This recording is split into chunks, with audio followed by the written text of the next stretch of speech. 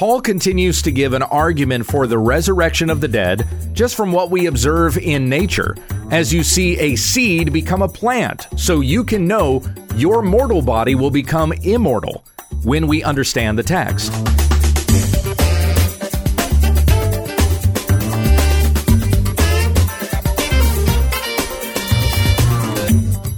This is When We Understand the Text, a daily Bible study in the Word of Christ, that men and women of God may be complete, equipped for every good work. Tell your friends about our ministry at wwutt.com. Here's your teacher, Pastor Gabe. Thank you, Becky. We come back to our study of 1 Corinthians chapter 15, as Paul has been laying out his argument, making an apologetic for the resurrection of the dead. As with yesterday, we're going to read from verses 35 to 45 out of the Legacy Standard Bible.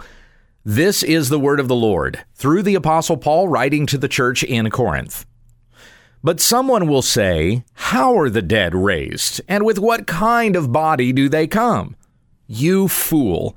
That which you sow does not come to life unless it dies.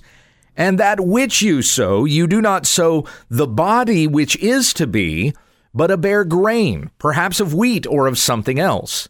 But God gives it a body just as He wished, and to each of the seeds a body of its own. All flesh is not the same flesh, but there is one flesh of men, and another flesh of beasts, and another flesh of birds, and another of fish. There are also heavenly bodies and earthly bodies, but the glory of the heavenly is one, and the glory of the earthly is another. There is one glory of the sun, and another glory of the moon, and another glory of the stars, for star differs from star in glory. So also is the resurrection of the dead. It is sown a corruptible body, it is raised an incorruptible body. It is sown in dishonor, it is raised in glory. It is sown in weakness, it is raised in power. It is sown a natural body, it is raised a spiritual body. If there is a natural body, there is also a spiritual body. So also it is written, the first man, Adam, became a living soul. The last Adam became a life-giving spirit. So as we concluded yesterday at verse 38, we read that God gives a body just as He wished, and to each of the seeds a body of its own. Now, you could interpret that as God has given to each one of us a physical body, or you could interpret that as to each one who is raised from the dead, we have our own individual glorified bodies. Either way, that applies. Whatever body we've been given, mortal or immortal, is given by God. It is by His will and not our own. But we think more of this, we think of this in terms of the physical, and Paul kind of climbs to the immortal as he goes through this argument, especially when you consider in verse 39, where Paul says, all flesh is not the same flesh. For there is one flesh of men, another flesh of beasts, another flesh of birds, and another of fish. So he's still making an argument here from general revelation, as I talked about yesterday. General revelation is that which we can observe just from nature. And even when we observe the world around us, we can find evidence in nature of the resurrection of the dead. You don't have to die and then come back to life on the other side to know if there is some kind of resurrection. For Paul is saying within nature you can observe this concept of something going into the ground and dying and being raised with a new body. The first example that he gives is a seed. What you sow into the ground is not the body that is to be, but it is a bare grain, perhaps of wheat or of something else. But God gives it a body just as He wished. Each seed has its own body before it goes into the ground, and then it has a new body as it comes up out of the ground. So that is going to be the case with each and every one of us. We have a physical body. We'll die in this physical body. We'll be raised in our own immortal bodies. Now, one of the things that this speaks to is the fact that when we rise from the dead, we're not just going to be this group ethereal form that's going to exist in some other verse, right? Some sort of timeless, immortal existence where everybody just is kind of a soul in a cloud, and you're just part of a big spiritual organism. In case anybody has that sort of a vision of what heaven will be like. Paul's argument here is not that you die and then you raise to become part of that big spiritual organism. You're going to have your own individual body. Just as you died in your individual body, you'll be raised in an immortal individual body. Just as Christ died and rose from the dead, so it will be with us. Christ did not become some ethereal spiritual form. In fact, he showed himself physically alive to his disciples and let them touch him to see this was really his body. It was really his body that went into the grave. It's really his body that came back out again, but it was changed. It was not zombified, nor was it even just kind of physically repaired and came back in a form that was pre-crucifixion. There was something different about Christ's resurrection. It really was his body, but now it's immortal because he can't ever die again. We also see Jesus doing things there in that 40 days between his resurrection and his ascension into heaven that he was not doing beforehand, like suddenly appearing in a room. First, he's not there. The doors are locked. The disciples are talking, and then suddenly, there's the Savior. He's right there. And where was he going in that time that he was with his disciples for those 40 days?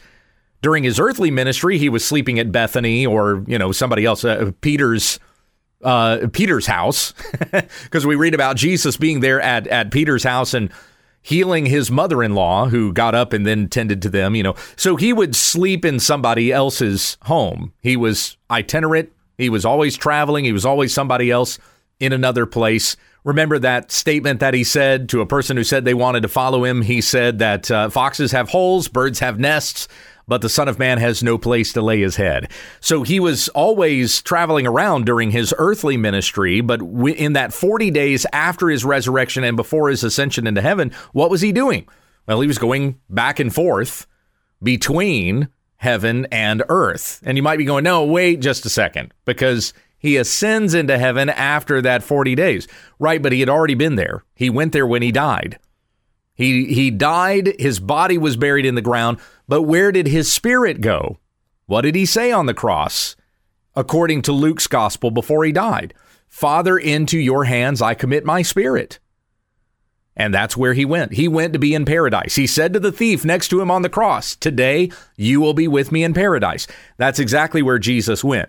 But his ascension into heaven, his body going up out of their presence, that was showing to them that here's how I'm leaving, and now I'm gone from your presence. So they would see that finally one last time. But it was also to show them the way that he would return. Because remember, the angels appeared with the disciples and said, this Jesus who has been taken up from you into heaven will come in just the same way as you have watched him go into heaven. But the point I'm making here is that Jesus' resurrected body, he physically rose from the dead. That really was his body, but there was something different about the body as well. It had gone from being mortal to immortal. And so just as it was for Christ, so it will be the same for each and every one of us. And that's the argument that Paul is making here. So God has given to each one a body, its own body. Each seed has its own body. You have your own physical body. You're going to have your own glorified body. All flesh is not the same flesh, but there's one flesh of men, another flesh of beasts, and another flesh of birds, and another of fish. So, how do you know what a man is? How do you know what a mammal is? How do you know the difference between a mammal and a bird? How do you know the difference between a bird and a fish? What do those things have in common, and how are they different? Well, a man and a mammal live on the land. A bird lives in the air. A fish lives in the sea.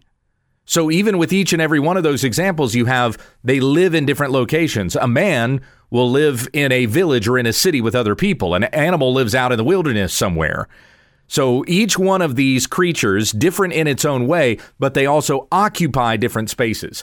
And so it's going to be the same with us. Our fleshly bodies occupy this place. We're here on earth. Our immortal bodies are going to occupy another place. And we will be in that place where there is no more corruption. Now, indeed, God is going to reconcile all things, even all created things that we see around us will be reconciled to Christ. Ephesians talks about that in Colossians, that God is is reconciling all things through the person and work of Jesus Christ. Everything is being made new in Christ, but we're still going to be occupying a place that is not subject to corruption anymore. And when Christ returns, that will be when he ushers in his perfect, imperishable kingdom, where there will be no more dying, no more evil, no more things passing away, no more temptation or anything like that, for he will have made all things new. I love what John MacArthur says about the thing that makes him long for heaven the most is because he's just sick of his sin. He's tired of sin. I hate it. I don't want temptation. I don't want the desire for sin anymore. I want heaven where there isn't any of that. For we will be in the presence of Christ, perfect and holy forever. Amen to that. I cannot stand the fleshly temptations of my body. I cannot wait until I can put this off and put on the immortal and be with the immortal God forever in his perfect kingdom. Come quickly, Lord Jesus. And as we struggle, as we fight with sin and with temptations and things like that, while we're in these corruptible bodies here on this earth, may those things make us long for the incorruptible. And as we talk about the body being corruptible, that doesn't just mean that we are decaying, that we're coming into death. You're getting older and eventually you will die, although that's certainly part of what it means. But being corruptible means that we are also weak to fall into sin. We can be tempted. We can fall. We can stray from God and go after our own way. And I don't want that anymore. I hope that you don't. I hope that a person who is in Christ Jesus, if you have the Holy Spirit of God in you, well, you are fighting against that old person, the old ways, trying to keep that thing buried so that you may live for Christ, walking in newness of life. That's not something that we do on our own. We do that by the power of God. But with the Holy Spirit within you, you have the power to resist those temptations and desire to live a holy life. God has given to each one a body of its own. And some things that you have to deal with in your body, I don't have to deal with. But just the same, each person is going to be raised to an incorruptible body that will be your own. Somebody else's glorified body is not going to be your glorified body.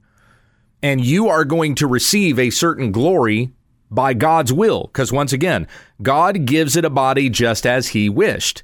So it's by God's will that you have the body that you have and that you will receive the glorified body that you will have. And it will be according to the grace that God has given to you. As we read about in Romans 12:3, Paul says, through the grace given to me, I say to each one among you not to think highly of himself more than he ought to think, but to have such a sound thinking as God has allotted to each a measure of faith. We have a different measure of faith that has been allotted to each person by God. That's according to his will. And so likewise, it is by his grace that we will be raised to the incorruptible body that we will receive. Consider the words of Christ in Revelation 2:17. He who has an ear, let him hear what the Spirit says to the churches. To him who overcomes, to him I will give some of the hidden manna, and I will give him a white stone and a new name written on the stone, which no one knows but he who receives it. Now, I've had several questions about this verse as people have asked, so what's being talked about there? When we get to heaven, will we be given a new name? So the name my mom gave me is not going to be the same name that I get in heaven? I don't know about that, honestly. I don't know if for sure we're still being called by the same name in heaven that we were being called on earth. But that's not really what this verse is talking about. What it means, because you have the white stone, so it's purified. White is a reference to something pure. In the book of Revelation, a stone or a rock is an indication of something permanent. So we have a permanent purity that we have received by God, a new name that is written on the stone, which no one knows but the one who receives it. This is talking about our immortality, that we're going to receive this perfection permanently in God's perfect kingdom. And how is it that you know it but nobody else knows it? It's because it's going to be specific to you. There is a way that only you know how God has saved you from your sin and showed his grace to you. Only you know that. Your story is not somebody else's story. Now, in one sense, we all have the same story. God had predestined us for adoption to himself as sons and daughters of God through Jesus Christ. We read about that in Ephesians chapter 1. So we were all predestined. Those whom he foreknew, he also predestined in Romans 8, 29, and 30. Okay, so yeah, in a certain sense, we all have that same story of salvation. But there is a way that God has shown his grace to you that only you know. Only you know that affection, that kind of intimate, personal relationship that you have with God that nobody else shares. We're all supposed to have a relationship with God, but it's going to be different with every person. And so it is with everyone who is risen from the dead. You know how God's grace has been specifically applied to you, the sins that he has atoned for by the precious blood of Christ. And so you have this body in this world. You're going to have your own body in the world that is to come. All flesh is not the same flesh. There's one flesh of men, another flesh of beasts, another flesh of birds, another of fish. We're occupying this world now. We're going to be occupying a different space when we rise again, when we are given these new bodies. Verse 40, there are also heavenly bodies and there are earthly bodies, but the glory of the heavenly is one and the glory of the earthly is another. And that's just really, I kind of jumped ahead on the application, but this verse is just further into that. We occupy earth now. We're going to occupy heaven one day. And there's a certain glory that we have in the earth now. There's a certain glory that we will have in heaven forever. Now, some might say, well, yeah, but glory is not until we get to heaven, right? So here we're not glorified, but in heaven we are glorified.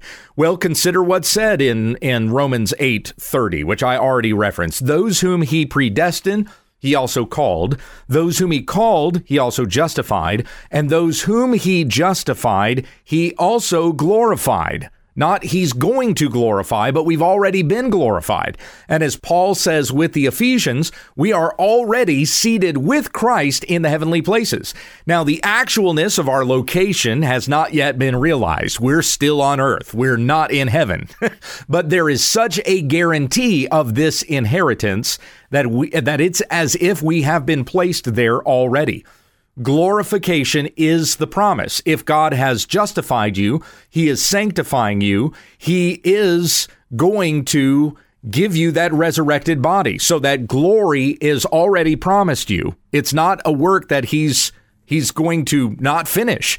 For as Paul says to the Philippians in Philippians 1:6, I'm confident of this very thing, that he who began a good work in you will be faithful to complete it at the day of Christ. And what is that completion on the day of Christ?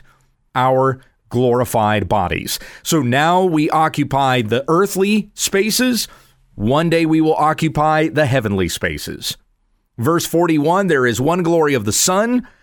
There is another glory of the moon and another glory for the stars, for star differs from star in glory. Well, now we're talking about heavenly things, because those are things in the heavens. Yeah, we're talking about physical bodies in the heavens here, sun, moon, stars, but we're still talking about things that exist in a place where we cannot occupy. You can't leave the earth and go up into, as Paul calls it in 2 Corinthians 12, you can't go into the second heaven. The third heaven is where God dwells. We can't even ascend to the place where the sun, moon, and stars are. But as the sun, moon, and stars kind of exemplify that space up above that we cannot get to, so he's making a reference here to heavenly things, to the place where, in fact, God dwells. We can't go where the sun is. It would kill us. Just like you cannot stand in the place of God, it would kill you. You cannot go stand on the moon. You would die there too. You wouldn't be able to breathe. But we are going to be given heavenly bodies. We will be given incorruptible bodies. Notice you have this reference here to star differs from star in glory. So once again, as you will receive this resurrected body, it will be yours. There will be something unique and specific to that resurrected body that you have. You're not sharing that body with anybody else. You don't just become a ghost form and inhabit this ethereal cloud, as I mentioned earlier, but you will have your own resurrected, glorified body. Now, as we kind of finish up the lesson here, let's talk about the implications of this. Well, that means whatever you do in the body you have now is going to have an effect on your eternity. So it's not that you can do whatever you want in this body and it's not going to have an effect on your eternal body. That's what the Gnostics believe. So you can do whatever you want to in this body now because whatever is physical will just die and that which is spiritual is eternal. So whatever you've done in your physical body is just going to be no more, and then your spirit goes on and lives forever, according to the Gnostics. But Scripture tells us that whatever we do in the body is going to have an effect on our eternity. Just like you go with the seed metaphor again. If you crush that seed, is it going to produce anything? No. And so you cannot live in sin and rebellion against God in your body and expect that you're going to see eternity, not eternity in heaven with God anyway. So we must live for the Lord in the present, knowing that we're going to receive the glory.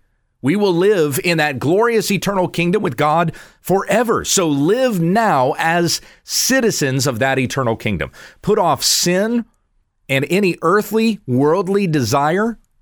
Instead, desire the heavenly things, seated above where Christ is, as Paul talks about this in Colossians chapter 3. So therefore, if we have been raised with Christ, seated with him above, then we need to seek the things that are above. We need to not be living in the sinful passions of the flesh, in sexual immorality, which is any kind of sexual lust or desire that is outside of marriage.